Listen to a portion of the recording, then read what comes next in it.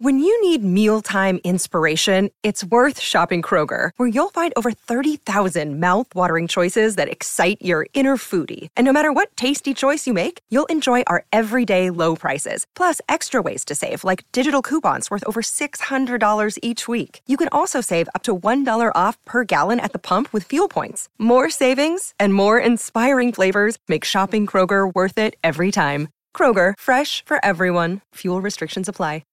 What's up, Raider Nation? Matt Holder here from Silver and Black Pride. For this week's Behind Enemy Lines podcast, Brandon Lee Gowton, editor-in-chief of Bleeding Green Nation, SB Nation's site that covers the Philadelphia Eagles, is kind enough to join us. Brandon, thanks for coming on. How are you doing, man? Thanks for having me. Glad to be here. It's an interesting time to cover the Philadelphia Eagles in that the team isn't very interesting and not very good, but always something going on. Well, we'll get into that in just a second. But before we get into it, I just want to give everyone a chance to know where they can follow you. I know, obviously, it's a Raiders-based site, but we're all football fans here. So where can the good people find you? Check me out on Twitter at Brandon Gowton. That's BrandonGowton. Obviously, my work, like you mentioned, bleedinggreennation.com. Also, check out me talking about the Raiders from time to time on the SB Nation NFL show, where we talk about all things NFL. Awesome. Well, you kind of hinted at my first question there, Brandon. And, after with a 2-4 start for the first, let me fumble through my words here real quick. After a 2-4 start through the first 6 weeks, I don't want to say the T word just yet, but are things getting a little windy in Philly, if you catch my drift? Feeling the draft a little bit? Oh, yes. Okay. Yes. I was like, wait, what's T word are we talking about here? Yeah, I mean, look, the Eagles are in a spot where everyone had some kind of realistic expectation of this season. Not everyone wanted to give up on the season heading into the year, but I think people knew, the Eagles weren't Super Bowl favorites by any means heading into 2021. And I don't think people are still ready to give up on the season entirely just yet, but certainly the fact that the Eagles currently own 3 picks in the 2022 NFL draft, because obviously they have not only their own pick, but one from the Carson Wentz trade from the Colts, which is conditional, and then the one from the Miami Dolphins, which honestly might be 1 overall. We'll see how that goes. So yeah, it's hard to kind of not to look to the future. Gotcha. So I am curious, you kind of brought it up, had some expectations. So I'm curious, is this about what you expected from the Eagles personally, or is this kind of just a little bit of a shock, a little bit of gut wrench for you? I don't think the record is necessarily a shock when you look at who they've played 2-4. It's not like unthinkable, but I think how they got here has been reasonably disappointing. I think you have to obviously allow that Nick Sirianni is a rookie head coach and his coaching staff is pretty young, and that Jalen Hurts is not a rookie because he was a rookie last year, but he only obviously has less than a full season starts under his belt. So, some growing pains to be expected, but I think it's kind of, one would be remiss to write off all of the Eagles' struggles merely as growing pains. And as I said during the Bucs game, I think sometimes it's not just growing pains and the people, the head coach, the quarterback, just times where you have to wonder, okay, they might just not be good. So with Jalen Hurts, you've obviously played a lot of closer attention to his young career than I have, but from an outsider's perspective, it seems like he is going to be one of those guys that'll look like a franchise QB next week and then look like someone's going to get run out of town the week after that. Would you agree with that, or kind of what's your take on Hurts so far? I think Jalen Hurts has a higher floor, which is what you're kind of maybe getting at there. And but I just don't think the ceiling is super high, which is part of the problem.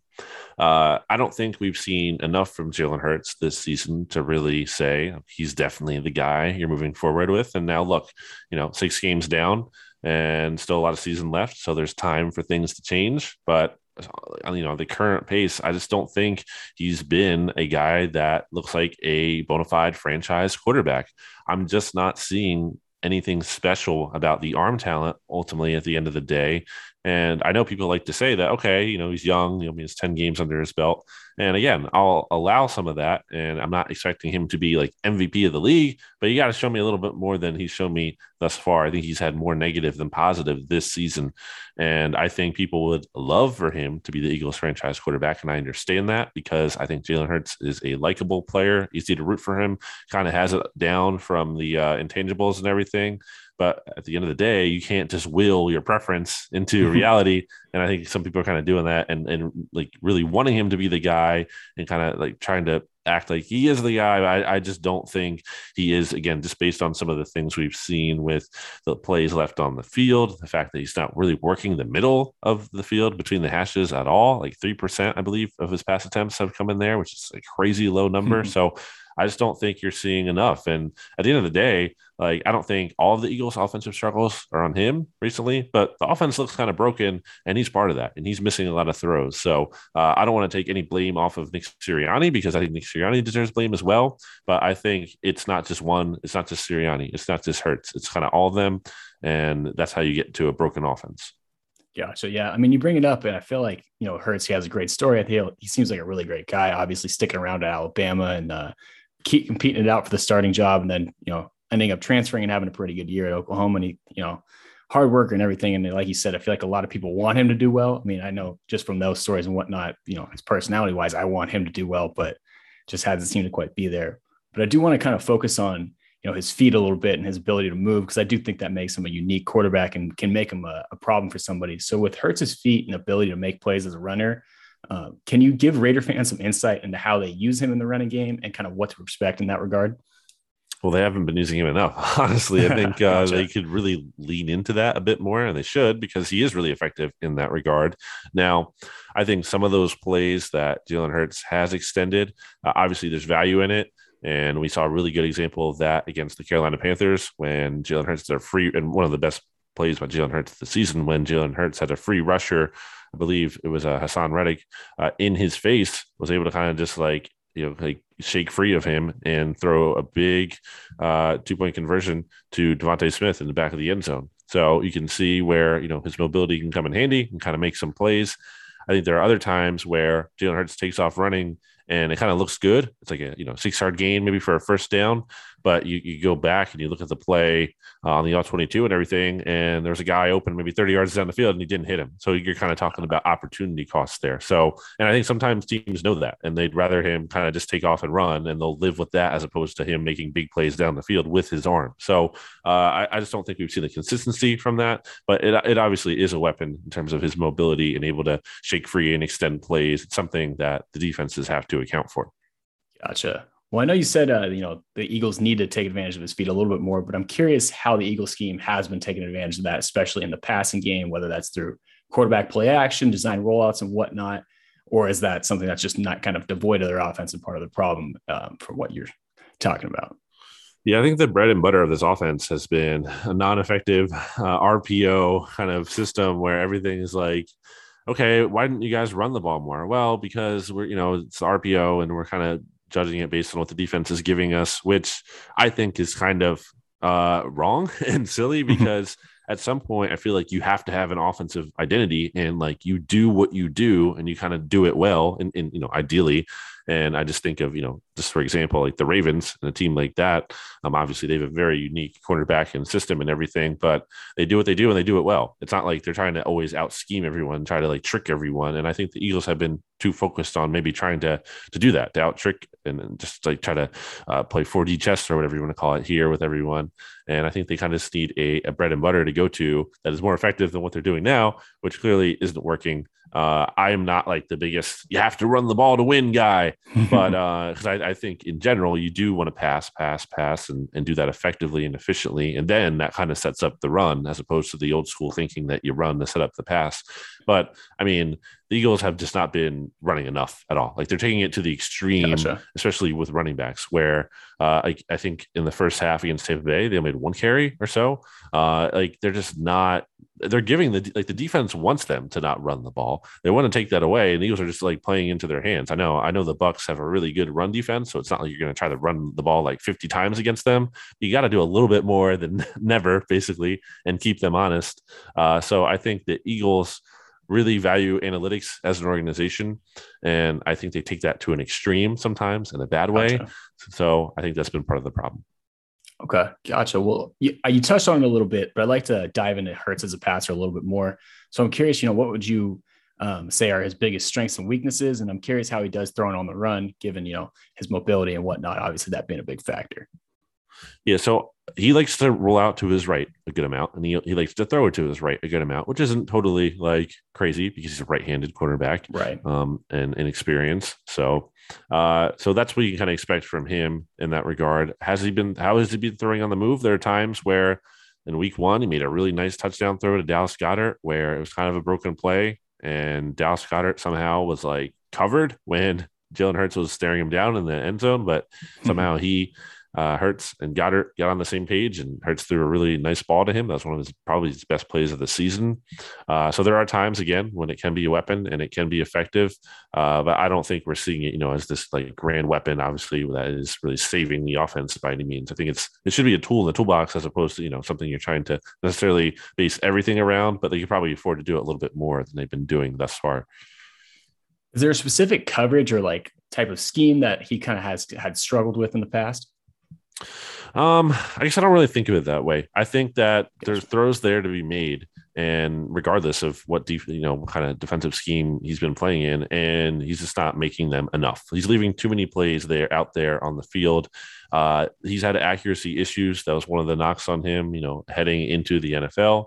That was something we saw out of him as a rookie last year. And I feel like, you have to give him some kind of grace with that because he's a rookie in a bad environment.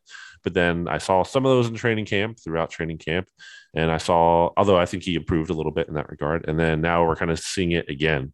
And the deep ball accuracy has been a big problem, especially where he's just not able to hit on these throws down the field. And it's not necessarily like the timing is there too. So that's part of it. I think the inaccuracy, you kind of have to look at it from that standpoint too, because he has nice touch in a way where I feel like he can float a ball down deep. I've seen receivers run underneath it before, but right now it seems like the timing is out of whack. The ball placement might be just a little off or comes out a little late. So those are some of the struggles I think with him right now, more so than anything a team is doing to him. Is him just not executing what should be out there. Gotcha. Well, let's move on to Philly's offensive weapons. And this Sunday is going to be their first game since the Zach Ertz trade. So I'd love it if you could shine some light on how you think they might spread the ball around with Ertz out of the equation. Yeah, so right now, as we're recording on Tuesday, October 19th, Dallas Goedert has not been activated from the reserve/COVID-19 list. Now, it's possible he does get activated before Sunday because, he went on about a week ago from today or so, and he can be cleared to return if he returns 2 negative COVID tests 24 hours apart. So potential that he is back, assuming that he is. I mean, I expect him to be the guy. You'll be tight end number one. And whereas the Eagles have previously kind of been splitting the tight end targets between Zach Ertz and Dallas Goedert, I think you're going to see them feed Goedert more. Although I will say, again, as I mentioned earlier, with Jalen Hurts not really kind of working between the hashes there, I find it hard to believe that the offense is all of a sudden going to be extremely like tight end heavy, such as maybe, the Raiders is with Darren Waller. I don't think they're going to be force feeding him like 16, 17 targets or whatever in a game. But obviously Dallas Goedert's playing time will go up in this one, assuming he is back.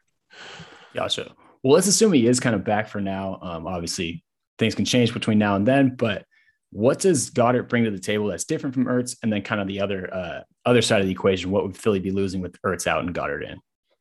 Yeah, so the thing that makes Zach Ertz special isn't really like flashy, but he's just a really good route runner and chain mover. He knows how to get open. He knows how to work leverage. He understands how coverages are playing him.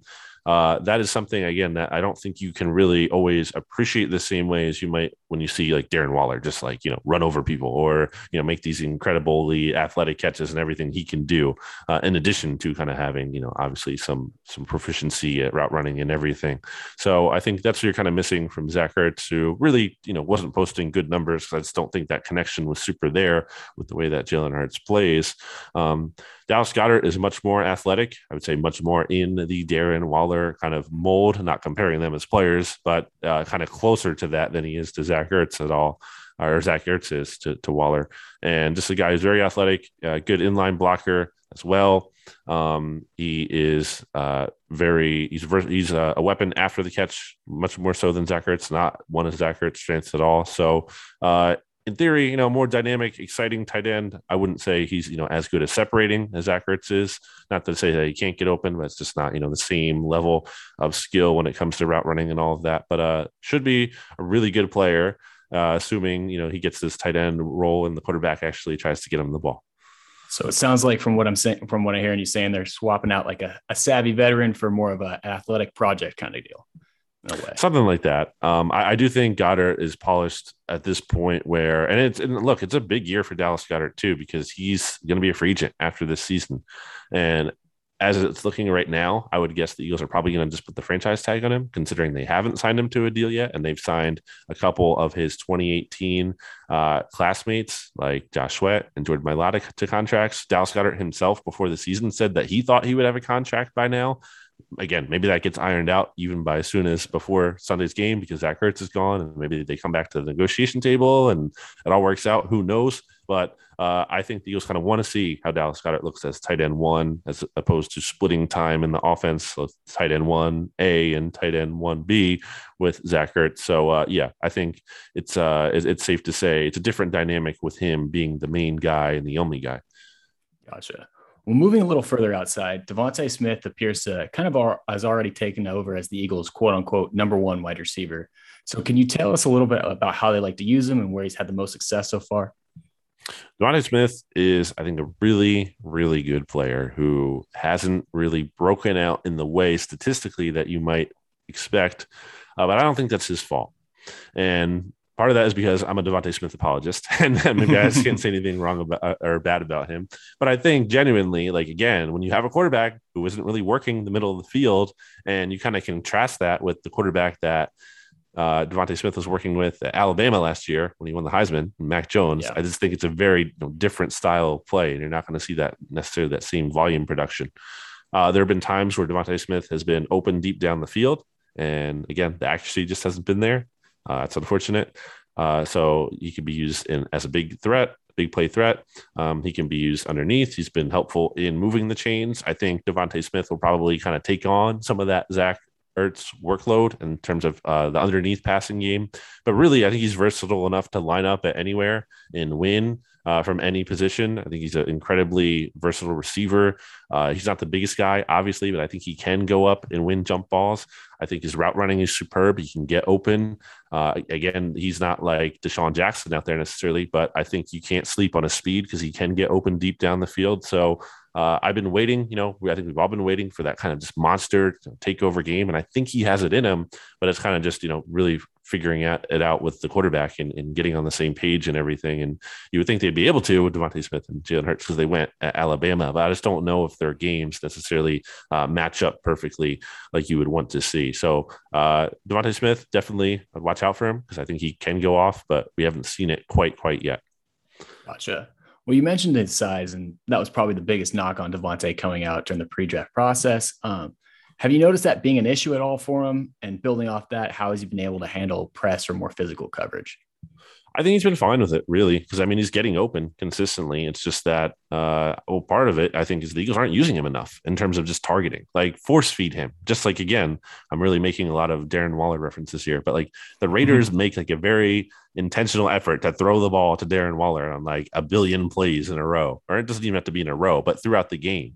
And I feel like the Eagles have kind of gone light on with the DeVonta Smith. Like, you don't need to, take the training wheels off. Like, let this guy be the number 1 target. Like, target him, keep going to him. Like, don't just get away from him for some reason. You don't have to, like, for example, like they're targeting DeVonta Smith, let's say 8 times, 7 times, but then Jalen Reagor is getting like 5 targets. I mean, why? Because Jalen Reagor hasn't been good at all. Like, force feed the ball to DeVonta Smith. Obviously, there's going to be plays, I guess, where you can't just predetermine it and throw it to him if it's not there. But I just feel like there are times where he's getting open and he's not seeing the appropriate amount of targets he's been getting. So I think the Eagles have been kind of misusing him in that regard, in that like they need to just run the offense through him, and they haven't done that yet. So you mentioned Jalen Reagor, and I've got to be honest with you, and I might be opening up a little wound here. I was a big Jalen Reagor fan coming out of TCU. Ooh. So I might be, so like I said, might be opening up a little sore wound, but I'm just curious, obviously you mentioned he's struggled, and even me being a guy that liked him a lot can admit that and whatnot. So I'm curious, right now, what's kind of been the biggest problem with him? Is it one thing in particular, or is it just a collection of things right now? So to kind of contextualize Jalen Reagor's struggles here this season, I will tell you that Trayvon Diggs, who is a cornerback, has 2 more yards than Jalen Reagor this year and 1 more touchdown. So not great. I think one of the biggest reasons for Jalen Reagor's struggles is that like there's something going on above the shoulders that I think just isn't like quite right with him. And it's hard to kind of like exactly maybe put your finger on that, but it just doesn't seem like the effort is always there. Like there was a play in the Panthers game where the Eagles threw a bubble screen to Quez Watkins, and Jalen Reagor just got shoved back into the backfield by AJ Bouye. And it was just like, dude, like, are you ready to play right now? Because you didn't show any effort on that play, and this got blown up. And that's not like a one-off. That was something that was on the scouting report coming out of TCU. He can get very lackadaisical at times, like way too often. And I just think you see that kind of inconsistency. He had a pair of drops in the Buccaneers game. He forced a couple of pass interference penalties, although one of those was like a really bad underthrow by Jalen Hurts. So kind of got some help on that one. But yeah, I just don't think we've seen Jalen Hurts produce. Like I've watched him in training camp. He had these ridiculous one-handed catches in camp this year that a lot of people kind of like glommed onto, or like, oh wow, Jalen Reagor might have a breakout season. Yeah, and that's great. But like, guess what? Like he was doing nothing in like 11 on 11s, which is like, you know, more closer to actual football as opposed to a one-on-one drill. So I think, you know, he has some tools in him. And I think that's why people, you know, maybe such as yourself, were getting really excited about him. But we just haven't seen it show up with any kind of consistency. We haven't seen the effort. I just don't trust him out there. And honestly, he's been outplayed by both Devontae Smith and Quez Watkins, and he should be seeing a smaller role in the offense than both of those guys. And we've kind of seen that happen a little bit with Watkins getting some more playing time recently. But then I think against the Bucs, Reagor was ahead again. I just don't think that should be happening. I think Watkins and Devontae Smith are the guys who deserve the most targets until Jalen Reagor can actually prove he can produce, which he hasn't thus far. Well, you bring up Watkins, and so I'll let you flip the script a little bit and talk about somebody that's kind of emerged or an Eagles wide receiver, I should say, that has emerged. And on paper, at least, he kind of looks like he's been used as, you know, Philly's deep threat. But I'm just curious if that's been the case, or is he more than that, or what does he exactly bring to the table? Not totally unlike Devontae Smith. Like I've seen Quez Watkins able to win in multiple ways. I've seen him make great contested catches. Obviously, you mentioned the big playability. He's very capable of doing that. He has 4.2 speed. It's legit 4.2 speed, not unlike Jalen Reagor's, or not like Jalen Reagor's, like a supposed 4.2 speed that I feel like he just hasn't shown up in the same way, at least in the terms of manifesting in production. So yeah, I think Watkins can win in a number of ways. And he's been an underutilized piece as well. Like, again, why are we giving targets to Jalen Reagor when Quez Watkins can make big plays down the field? He can catch the ball short like he did in the preseason and take a pass like 75 yards down the field and outrun the entire defense. So I don't think Quez Watkins is necessarily a volume guy. Like, I think that's what Devontae Smith should be, and you should be really force feeding him. But I think Watkins is a really nice big play complement and should see bigger role than he's currently getting, a really valuable offensive player to have. Gotcha. I want to touch on the running backs for a second and start with the lead man in the backfield, Miles Sanders. To me, he seems like a guy who's had plenty of potential, but hasn't been able to maximize that potential yet. Can you tell us what he does well and where he needs to improve to enter that upper echelon of young running backs, or do you kind of disagree with me? I mean, they need to get him the ball. It's part of the problem because they're just not running the football. And I think he's an interesting player in that he clearly has home run potential. I mean, if you watch his 2020 season, he had a number of big plays where, like, you know, once he gets a hole, an open field, like he can take off and he can make people miss too, and he's gone. Now, I think one of the downfalls to Miles Sanders is that he can get a little too cute with the dancing around. And I think he leaves some meat on the bone out there, so to speak, sometimes. And I also think one of the big issues that we saw in training camp, haven't seen it as much in the season, a lot of drops. And he actually led the NFL last year among running backs in drops. So kind of concerning to see. And I think while that hasn't necessarily shown its head just yet, it has manifested in Kenny Gainwell, Eagles day 3 running back, getting some playing time and getting some of those looks as a pass catching running back. Not enough, in my opinion. He actually had his lowest usage in week 6 against the Bucs, which made no sense to me because the Buccaneers kind of struggled to shut down Myles Gaskin, who has some skills as a pass catching running back. So I think another player being underutilized, Kenny Gainwell, kind of a big theme of everything I'm saying to you. A lot of players are being underutilized, which is a coaching issue to some extent. So I think Sanders, is talented, but I don't think he's a player, if you're the Eagles, that you kind of like sign to a big second contract. I think he's like a nice player, but I don't think, just in general, I don't even think the Eagles are, want to pay running backs. So I think that's part of it. But a nice player and one they should be using more, but not necessarily like this foundational guy, like not like anyone like Derrick Henry or something like that. Gotcha. Well, you kind of touched on my next question, which makes for a nice little transition. So how much does Sanders get involved in the passing game now that Kenny Gainwell is in the mix? It sounds like Gainwell is kind of taking that role over, if I'm picking that up from what you're saying. Yeah, I mean, it's so weird because as a rookie, Sanders was really effective in that regard, and the Eagles kind of leaned on him late in the season that year as a rookie in 2019, and it was effective. And then the Eagles tried to do it in 2020, and it didn't really work at all. And there was thought that there was going to be a lot more targets to the running backs under Nick Sirianni based on what we saw out of the Colts offense in the past with, Jonathan Taylor and then especially Nyheim Hines. But yeah, it seems like the Eagles kind of have favored Gainwell in that pass catching role. Now, I think Sanders did have more targets than him in the Bucs game, which I think is wrong and wouldn't like to see. I think you got to get it to your best pass catching running back, who I think is Gainwell. But Sanders can do that in theory. That's a tool in his toolbox. Again, in theory, we haven't seen the execution great as of recent, but it's possible he can be used in that way. So I'm not sure if I'm remembering this correctly or not, but I think it was during the preseason or the start of the regular season. But if I am remembering correctly, there was some chatter that the Eagles weren't using Gainwell quite as much as we might have thought, which, building off what you're saying, I'm feeling pretty confident in my memory now at this point. But so has that kind of changed as he's gotten more experience and gotten more involved and whatnot?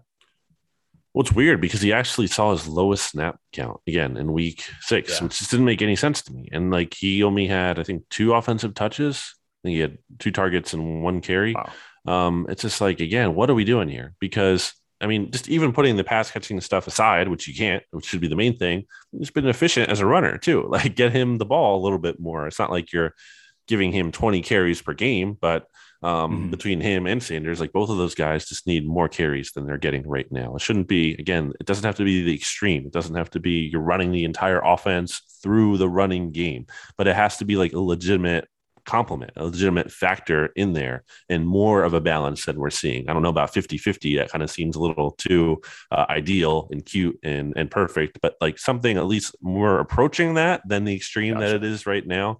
So I think that's where it's at. Gotcha. Another day is here, and you're ready for it. What to wear? Check. Breakfast, lunch, and dinner? Check.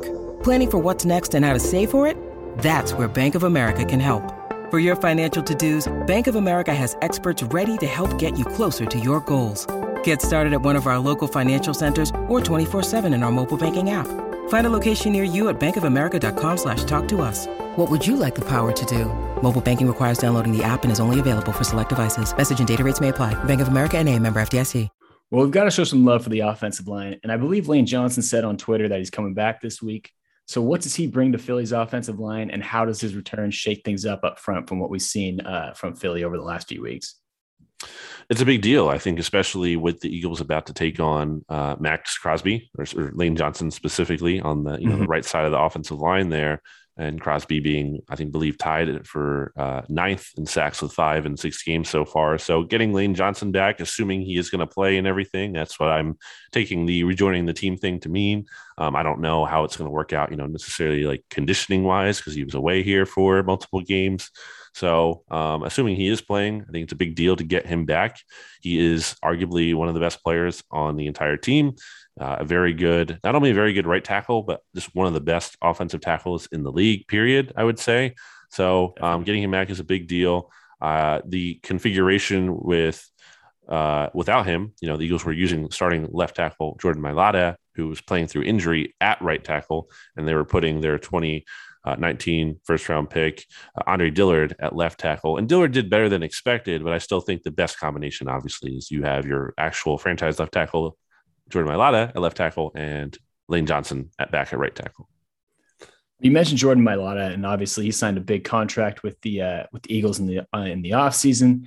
I'll be honest, I don't know a whole lot about him as a player. I know he believe he's the former Australian rugby player, if I'm correct. And then, so enlighten me a little bit. What kind of type of player is he? He's a fun player to root for. Jordan Mailata came into the NFL, literally no football experience at all. Like, had never played a single snap at any level. Like, not even, like Pee Wee, high school, because it wasn't what happened for him in Australia there. So it was crazy to kind of see him develop into the player that he has, not only like into a starter in the NFL, but like a good player, a good starter at left tackle, nonetheless, one of the more valued positions in the entire league. Outside of quarterback. So it's been a really cool journey for him. He has a really fun personality. He's huge. He's like 6'8", 350. His weight kind of varies depending where you look, but he's a very, very big man. And but he's not unathletic. Like he's athletic as well. And I think there have been times where you've seen him out in space. He can just absolutely crush people out there. So that's a strength the Eagles have going for them if they actually do want to run the ball, or maybe it's on their screens, which there's been a little too many screens for, I think, a lot of people's liking here because they haven't been working. But on those plays, he can be effective.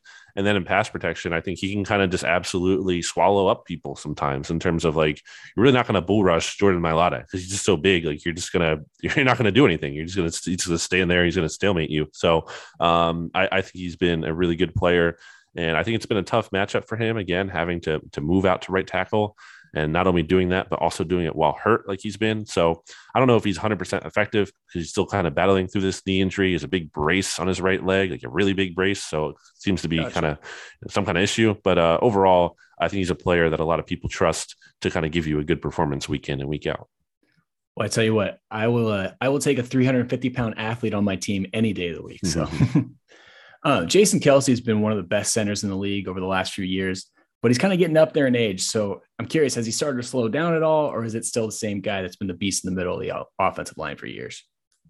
I don't know that he's like the best center in the NFL anymore that he was at his peak, but he's still a very good player and dependable player. He's not going to miss playing time, knock on wood. Hopefully I'm not jinxing Jason Kelce there for his sake, especially. But just, a really unique player in that he's not like a mauler. He's a guy, or he's not like the biggest guy, but he's extremely athletic. And some of the things he can do out in space in terms of like getting to the second level and getting out wide and making some blocks in the run game and everything, like that's not something every center in the NFL. Exactly. In fact, I would say like most centers can't do that. So he's a very unique player. And definitely one the Eagles are glad that they have back heading into this year. There was, a situation where he might retire because he's been getting up there and he's previously given weight to walking away, but they have him back and they're grateful for that. Gotcha. Well, one of my guys during the NFL draft process was center Landon Dickerson from Alabama, who the Eagles took in the second round, or are now playing at guard. As like you mentioned, Kelce is kind of a career might be over pretty soon. But Dickerson has seemed to struggle a little bit as a rookie. Can you shine some light on what he struggled with, and on the other side of the coin, where has he stood out in a positive light? I think it's kind of important to contextualize that. Like he missed most or on the entirety of training camp. He had that ACL injury, Alabama in December 2020. So I kind of want to give him some slack because I saw how we all saw how much of a difference this made for Javon Hargrave, who entered training camp in 2020, hurt and missed all of training camp and actually missed some time early in the season last year. And it kind of took him till late in the year in 2020 to kind of really be himself again and kind of make an impact. So I kind of want to give somewhat of a break here to Landon Dickerson because I don't know, how much missing all that time that kind of impacted him. But I just don't think he's been really effective in pass protection. I think there's been too many pressures allowed. And again, also kind of a tough ask when you're starting him at right guard and then you're moving him over to left guard and he's learning on the fly and everything. But at the end of the day, you took this guy with a very high second round pick. So the excuses can only go so far. Like you're expecting this guy to be a valuable contributor, not only like down the road, but also from the jump. I think you would if you're taking a guy, I think at number 37 overall. So I think he's kind of been a disappointment, but I can't like say the book on his career or anything is written just yet because of all the kind of caveats I've given there. Yeah. And I mean, I think one of the things that's was a little bit shocking about his struggles is he was a guy that I think, there's the screenshot of him playing literally every position on the offensive line in college. So I can see where that get a little frustrating, but yeah, like you said, guy that hasn't had much playing time, had an offseason cut short with the injury. So, but another easy guy to root for sure. So 2-part question here to wrap up the offense. Is there any other offensive lineman that the Raider fans should know about? And how are you feeling about the Eagles in pass protection will hold up against the Raiders pass rush, especially against Max Crosby, you brought up before? Yeah, I think Crosby is a real weapon. I think the Raiders would be wise to kind of not just keep him on Lane Johnson the entire time, maybe, some stunts, move him around a little bit, because Lane Johnson, again, is a very good right tackle. Although I will say, I don't know, again, exactly where Lane Johnson is at with his conditioning and everything since he's been away for a couple of weeks. So, maybe test out Lane Johnson and see just how 100% he is and see how that works. But yeah, I mean, those are the big guys, Mailata, Kelsey, and then Johnson and Dickerson has been a weak point. Jack Driscoll, I also think, isn't really ideally best used as a guard like he is right now. I think he kind of gives you a little bit more at tackle. I think he has kind of more of that body and that profile as he does any kind of mauler on the inside there at guard. So I would look to the Raiders to be looking to kind of attack him and test him out in addition to Dickerson. Those are the kind of the weaker points, the offensive line. It's funny you bring up using more stunts. One of the things I noticed in this last game for the Raiders is they were using a lot more stunts than they have been against the Broncos. I don't know if that was necessarily something they want to continue to do or not, or if it was just trying to mess with the Broncos offensive line that has its fair share of protection issues and whatnot. So yeah, maybe that's a little preview of what we can see moving forward. But let's shift gears a little bit and talk about the defensive line. And let's start with the headliner, Fletcher Cox. Production-wise, it looks like Cox has taken a small step back this year as a pass rusher, but still fairly productive, just not those insane pressure numbers that he was putting up in the past. Do you think that's more because he's regressed a little bit or because he's getting more attention now that he's the guy in Philly's front seven? I think there are some multiple factors here. I think scheme change that plays into it. But at the end of the day, for me, you don't pay Fletcher Cox to be the highest paid player on the team like he is for the Eagles and making the top 5 or top whatever money it is for interior defensive linemen.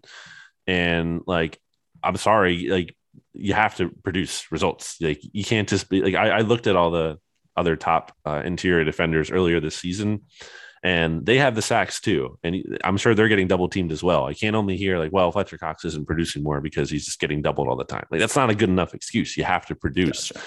And Fletcher Cox has sacks in back-to-back games for the first time, I believe, since kind of mid 2020 season. So maybe he's kind of finding his groove here a little bit, and the Eagles are kind of freeing him up a little bit more.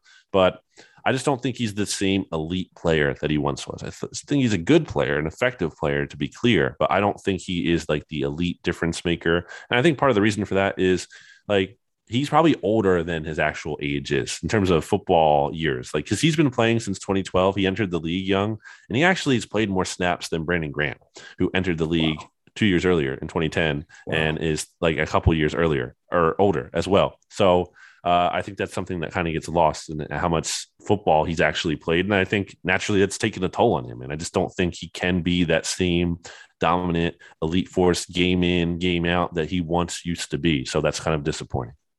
Yeah, I kind of agree with your sentiment there about, paying a guy and then leaning on the excuse of always getting double teamed for not protection. I'm if we're going to pay you, you got to produce since we can't pay everybody else. So I hear you on that one. And then at least for me, Javon Hargrave has kind of been the biggest surprise on the Eagles defense this year. He's got an elite 90.2 PFF pass rush grade, 19 pressures on the year. So I'm curious if he's kind of caught you by surprise too, or has this been a guy that a lot of people have thought would break out soon, and then just the rest of the world's now finally taking notice? Yeah, so he got off to that slow start in 2020, and then he kind of heated up down the stretch, and I was okay, maybe, he's kind of getting healthy and everything and figuring it out. And then in training camp, Javon Hargrave was awesome for the Eagles. He was one of you might arguably be the best player that they had in training camp. He was just living in the backfield, constantly blowing up run plays, getting in the quarterback's face. Obviously, you can't sack the quarterback in practice, but he was, getting in his face as much as he could a lot. So wasn't shocked when he started the year very strong. And I think Javon Hargrave is playing not only at a Pro Bowl level, but an all pro kind of level. I think it's him and Aaron Donald as the top 2 defensive tackles in the NFC. He's been really, really good. Didn't have a sack in week 6, but he's well on pace to crush his single season record of 6.5 sacks in the season. I believe he already has 6, if I'm not mistaken. So I think he's going to crush that. Yeah, and he's going to have double-digit sacks probably this year. So he's been great. And I think to Fletcher Cox's credit, I think, some of Cox's presence takes away from the blocking attention that Javon Hargrave gets. So I think there is some of that. But I think really, mostly more than anything, it's just about Javon Hargrave being a really disruptive player who doesn't have he's not the biggest guy in terms of height and everything. Not like necessarily what a prototypical defensive tackle might look like, but I think he's just really good at bursting into the backfield. I think he's just really quick off the ball and has just been able to use his technique well, in addition to his power and everything, to just be flat out dominant. Gotcha. And on the edge, it looks like the two main guys are going to be Derek Barnett and Josh Sweat, both of whom personally I'd put them in that above average to good category. Would you agree with that, or what should we expect from those two on Sunday? Derek Barnett has been okay. I don't think he's anything special at all. And he's had some really dumb penalties this year, and not just this year, basically over his entire career. So that's been frustrating. And I think it's not looking super likely that the Eagles will re-sign him when he is a free agent after this year. But Josh Sweat has been more effective in general. Now, that being said, I don't think he's been quite the player the Eagles have envisioned him to be after signing him to that big contract extension. Not to say he's done nothing, but I think they're kind of looking for even more out of him. And it's possible that'll show up. But I think on the whole, the edge rushers haven't been bad, but I just don't think they've been as productive as you would like to see. Gotcha. So Philly's linebackers, I'll be honest, I don't think I recognize a single name on the roster from that position group. Yeah. Which, it's more an indictment on me than it is on them, and doesn't necessarily mean bad players. No, okay. Disagree. I gotta be honest. I gotta appreciate you're helping my ego out here a little bit, because I was looking at him I don't know, is this me or is this them? So good to hear. But who should Raider fans know about and from Philly's backers then? Great questions. No one. I just good no or bad, I guess. Names. Good or bad. Yeah. Eric Wilson has been so bad, former Minnesota Vikings linebacker, that the Eagles have just kind of decreased his playing time a lot recently. So if he has to play for some reason, look out for some missed tackles and not being amazing in coverage. Davion Taylor is a third-round pick from the 2020 NFL draft, who I think has probably shown the most potential of any Eagles linebacker. But that being said, I think he still makes a lot of mistakes as well. So it's not like he's perfect out there. It's just kind of like he has the best high variance outcome, either really good or really bad. So it's just not a great unit. And that's not by accident. The Eagles don't really invest anything into the linebacker position. They have Alex Singleton out there, a former CFL player, former practice squad player, and he'll rack up a bunch of tackles. But they're not the most meaningful tackles in terms of being in the backfield or kind of for no gain or a 2-yard gain. Kind of feels like a lot of them have kind of come down the field. So it's just not a great unit. They're definitely able to be exploited in that regard, whether it's, missing tackles in the run game or not being the best in pass coverage. So the Raiders should absolutely be looking to target those guys, especially when you have a weapon in Darren Waller like that. Well, gotcha. Well, you bring up Darren Waller and, attacking the Eagles linebackers coverage. So I'm curious, what do the Eagles defense kind of ask of their linebackers in coverage? Yeah, so basically, the overall defensive philosophy under Jonathan Gannon, what we've seen so far, for the most part, is just sit back and don't allow a big play. We'll live with stuff underneath. Now, against better quarterbacks, the Eagles have been a bend and break defense, and Patrick Mahomes, Tom Brady, Dak Prescott, those quarterbacks have had no problems marching their way down the field and then punching it in once they get into the red zone. Against some of these lesser quarterbacks like a Matt Ryan or Jimmy Garoppolo or Sam Darnold, the Eagles have been kind of able to hold them to field goals a little bit more, or even force some turnovers in the case of the Panthers game. So it's kind of an interesting spot, I guess, that Derek Carr fits in there, because I think he's better than those bad quarterbacks, but I think he's clearly not as good as those top quarterbacks. So maybe he'll be able to kind of figure it out and kind of pick things apart. And this again, ideally bend but not break defense. And to their credit, the Eagles have been good at not allowing the deep shot. So maybe this isn't the biggest week for Henry Ruggs, making big plays down the field, because that's what they can kind of take away. But again, I think there's a problem when it comes at the expense of the other team just able to consistently just march down the field and punch it in when it counts. So that's what you kind of have to look out for in defense as on a whole. Gotcha. Well, since we're talking about the coverage, let's move on to the Eagles defensive backs, which have kind of been a point of contention, I feel like, or an area the team has tried to address since shortly after the Super Bowl, maybe a year or two after. Then they make the trade for Darius Slay last year. So can you talk about how Slay has improved the Eagles coverage unit, or has he at all? Well, not last year, which is one of my big points of contention with the trade is like, okay, you trade for Darius Slay in a vacuum. I think he's a good player, but like he's not transforming your defense by any means. And that was last year. I think he's been better this year. And obviously he had the big 2-pick game against the Panthers, and that was really big. That helped the Eagles beat Carolina, picking off Sam Darnold twice there. So good to see him finally live up to the big play Slay nickname, because he had only 1 pick in his previous 18 games. And that's, again, it kind of go back to what I said about Fletcher Cox. Like when you give a guy top 5 corner money at the time, the Eagles actually gave Darius Slay a contract that made him the highest paid cornerback in the NFL. Now, since then, that was March 2020. There have been contracts that have surpassed that, but still, he's being paid like an elite cornerback. And I don't think he's necessarily been an elite cornerback, like a big, like difference-making game changer enough for the Eagles, as much as he's kind of just been like a guy who can kind of shut a guy down, which, has value, but you kind of also need those big plays, I think, too. And we haven't seen enough of them until more recently. So I don't think Darius Slay necessarily had his best game against the Bucs. I wouldn't say he's the main reason they lost at all, but so it'll be interesting to see how he does this week. Darius Slay had a really good game against the Panthers, like I mentioned, not only because of the picks, but how he was used, in that he was shadowing DJ Moore the whole game, and the Eagles haven't necessarily done that all year long. So I'll be interested to see if they apply that to the Raiders and where they line him up. Maybe if they're going to put him on Darren Waller at all and try to shut him down. That'll be interesting to see if they go that route. But I think he's a good player. I think his reputation precedes him a little bit again, but certainly not a bad cornerback.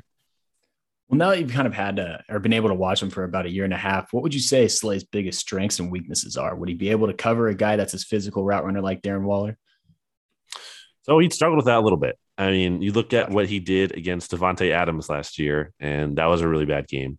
And then, now again, in fairness, Davante Adams, arguably the best receiver in the NFL, if not, if not the best, definitely top 3, top 5. And then against DK Metcalf, another physical freak of nature, did not have the best games, actually had his worst games against those guys. So if you're kind of looking at it from that standpoint, kind of not the best trend there.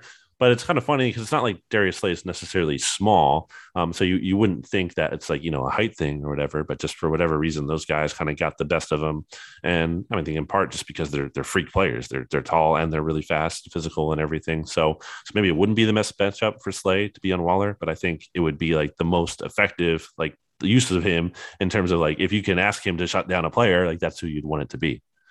Gotcha. So Steven Nelson is the other starter on the outside, and just by judging off his PFF grades, he's been a solid player for the Birds this year. Is there a specific type of wide receiver that he plays well against? And then the opposite, where does he struggle to cover? I think Steven Nelson is just like quietly a solid starting cornerback. Like, I don't think he is necessarily special in any way. Like I don't think he's as bad deep speed, but I don't think he's, like amazing deep speed. I don't think he's been any kind of big playmaker. He did have a pick against the Panthers to seal the game, which was big. He also dropped a pick in week 2 against the 49ers. He was in position, just couldn't execute it, which was, a big play ultimately. But I think he's a solid, he's a solid number 2 cornerback. It's nothing flashy. Just, he's going to give he'll give up some plays at some points, but he's also going to be capable of making some plays. Kind of just gives you an overall good production. Not particularly like stands out, I think, in any kind of one area as just a well-rounded player, but not a star. Gotcha. So it sounds like the elite or the good receivers are going to get to him, and he'll be able to take advantage of like a lot of number 2, number 3 guys. So sure, what I'm saying, awesome. So covering the slant is going to be Avonte Maddox, who I believe has been in Philadelphia for a few years now and seems to be like another guy who might not be a superstar, but is good in his role. My question is Maddox a big part of the Eagles defense? And how do you think he'll do covering a shifty guy like Hunter Renfrow in the slot? Yeah, it's a big matchup. Avonte Maddox his usage has kind of been interesting. Like the Eagles haven't always used him this season and gone like heavy nickel. But they should be doing that clearly in this matchup, as you mentioned, Hunter Renfrow. And I think he's been pretty good this season. I think like one of the more underrated storylines of the season is Avonte Maddox stepping up after struggling when the Eagles tried to move him to the outside last year. He doesn't really have the size for that, and moving him back into the slot where He didn't actually, even though he kind of profiles as a slot player because he's shorter, he didn't really do that in college at Pitt. He was kind of used more on the outside. So he's kind of, I think, had to like relearn the slot and kind of readjust to that. But I think he's done a good job. Again, I kind of put him ultimately on the level of a Steven Nelson. I don't think he is like this star. I think he has been susceptible to giving up big plays and both the running game and the passing game at times. But I think he, so far recently this year, I think he's playing at a good level right now. You have some level of confidence in him that he can win that matchup against Renfrow. I'm not going to say he's going to shut him down all game long, but I think he can kind of prevent the Eagles from totally getting killed with the Raiders slot receiver. So a few years ago, Anthony Harris was one of the hottest commodities in the free agent market for safeties, but has seemingly fallen off a steep cliff over the last few years after the Vikings franchise tagged him. I'm not sure how much you paid attention to him with the Vikings, but if you did, I'd love it if you could shine some light on the biggest difference between him and Minnesota and Philadelphia. And if not, can you just talk about what he's kind of been for the Eagles so far? Yeah, he just hasn't been that impact player for the Eagles at all. Obviously, like he was for the Vikings. And I think part of that is the scheme the Eagles use. They're not necessarily always going to get big plays at their safeties from the standpoint of they're playing deep and they're kind of discouraging that deep pass. So it's not like you're always going to get tested in that way. But he had a chance to have a pick against the Chiefs, I believe, and he dropped that. That was pretty bad. And otherwise, he's been, solid. I don't think anything special at all. The Eagles signed him to a 1-year deal. In the offseason, kind of seemed like a tryout, like, hey, could this guy maybe be, a long-term piece for us, even though he's a little bit older? And I would say so far, I don't think he's showed that he's like really worth any kind of big multi-year deal, as much as he kind of might just be kind of like a stopgap piece. And one that was worth taking a look at just based on, like you mentioned, that production he did have a couple of years ago. But I think that was kind of more of the exception and not kind of the player you're going to see from here on out. I think he had a down year in Minnesota last year, which is why the Vikings, weren't super interested in keeping him and everything. So I think he's fine, but nothing special. So everybody that comes on the show gets asked this question, and you've touched on it a little bit when we're talking about Darius Slay. I have to ask you, what is the Eagles' strategy going to be to try and slow down Darren Waller? It's a great question. I don't know. Again, they're going to try to take away the big play. I'm thinking it's not just about like trying to, make every yard count as much as it's kind of limiting the damage they do to him. It could be just about, rallying to the football, make sure every time he's catching that ball that we're making sure we get to him, because he's going to do damage after the catch, in addition to just running through the secondary, making some big plays before the catch. So I think it's easier said than done. I think it comes down to getting creative, maybe mixing and matching who you put on him, kind of seeing what works, what doesn't throughout the game. At least I think that's the kind of thing I would try to do. I don't know if they're going to just line up and just say, hey, we're going to play our defense and that's just going to be it. And then we're going to do what we're going to do. I think you kind of need to get a little bit more matchup dependent on that. But it will be interesting, because I think that's goes without saying, it's a very, very big key to, I think, who wins this game. Yeah, I mean, mixing up the looks has kind of been the common theme throughout the year for teams attacking Darren Waller. The only problem with that is then when you do get one of those unfavorable matchups, Carr's not going to like you mentioned before, Carr's not exactly going to miss that guy when he's open. So interested to see, always one of my favorite things to watch throughout the game. So we'd like to wrap these up by just getting some parting thoughts on the head coach, especially since this is Nick Sirianni's first year at the helm. So what are your first impressions of Sirianni? And I'm curious what your thoughts on the rather surprising firing of Doug Peterson at the end of the season. Yeah, I think ultimately Doug was probably not part of the solution moving forward. I can acknowledge that as someone who liked Doug Peterson a lot and think the Raiders maybe should give a look at Mr. Doug Peterson, since I know they need a new head coach in the offseason. But I think it was just kind of unfortunate to me that he took the fall for the season. Like, I don't think Doug Peterson was the only reason the Eagles were bad. And that's kind of how it got made out to be, because he's the only one who got fired. The general manager is still there, even though the general manager, Howie Roseman, has made a lot of bad decisions and deserves a lot of blame for the Eagles falling from grace since winning the Super Bowl. So that's been frustrating.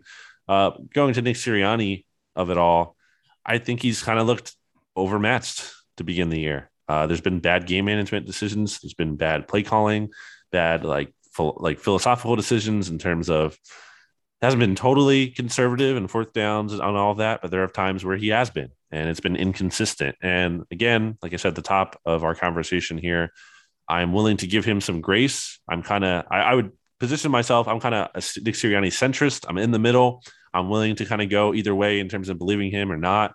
I think, we haven't seen the full picture yet from him, but I can't say I'm encouraged. I'm clearly leaning more towards the skeptic side than I am the optimistic side, because I just think there have been a lot of mistakes. And I just don't think he's really given this team a great edge other than week one, which, was a nice win, but you can't just have one good game. You need to show us more than that. He also won 2 games this year. Like I said, the Falcons one was nice. The Panthers won. The offense was terrible. They had 88 yards of offense in the first half. Their offense has been starting out slow in these games. It looks, again, just broken at times. Like everything has had a sync. I think some of that can be chalked up to him being a rookie head coach, but I think some of it can be chalked up to him potentially not being a very good coach. So when the Eagles hired Nick Sirianni, they actually released a video clip of Eagles owner Jeffrey Lurie kind of talking to him, the conversation. And one of the things that Lurie said was, "I can't wait to see the coach you will become," which I don't think a lot of people like to hear, because it's like kind of acknowledging that you're not a finished product just yet, but maybe you'll be good. But maybe not too. I think that's the thing that is concerning to me is that these might not just be growing pains, and he might be not a good head coach. So I think Sirianni just hasn't been like giving this team an edge. I don't think he's done a good job this season. I don't think everything that's wrong with the Eagles is his fault, to be clear. As I said, I think a lot goes on the GM. I think Jalen Hurts has made Nick Sirianni look worse by not hitting plays that have been out there on the field. But, with all that said, I think even if you get all those things, there's still issues here with Sirianni. I'm sure Philly sports fans took that quote from Lurie very, very rationally at the time, I'm sure. Well, thanks again, Brandon, for coming on. Once more time, can you give your Twitter handle out and where people can find you? Absolutely. Follow me on Twitter at Brandon Gowton. Check out bleedinggreennation.com for all of our Philadelphia Eagles coverage. And, obviously have some stuff on the Raiders there as well, relevant to your audience here. And then again, also check out the SB Nation NFL show on any kind of podcast app you listen to.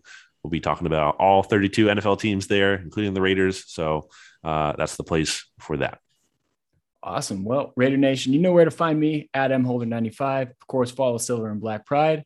Other than that, until next week, guys.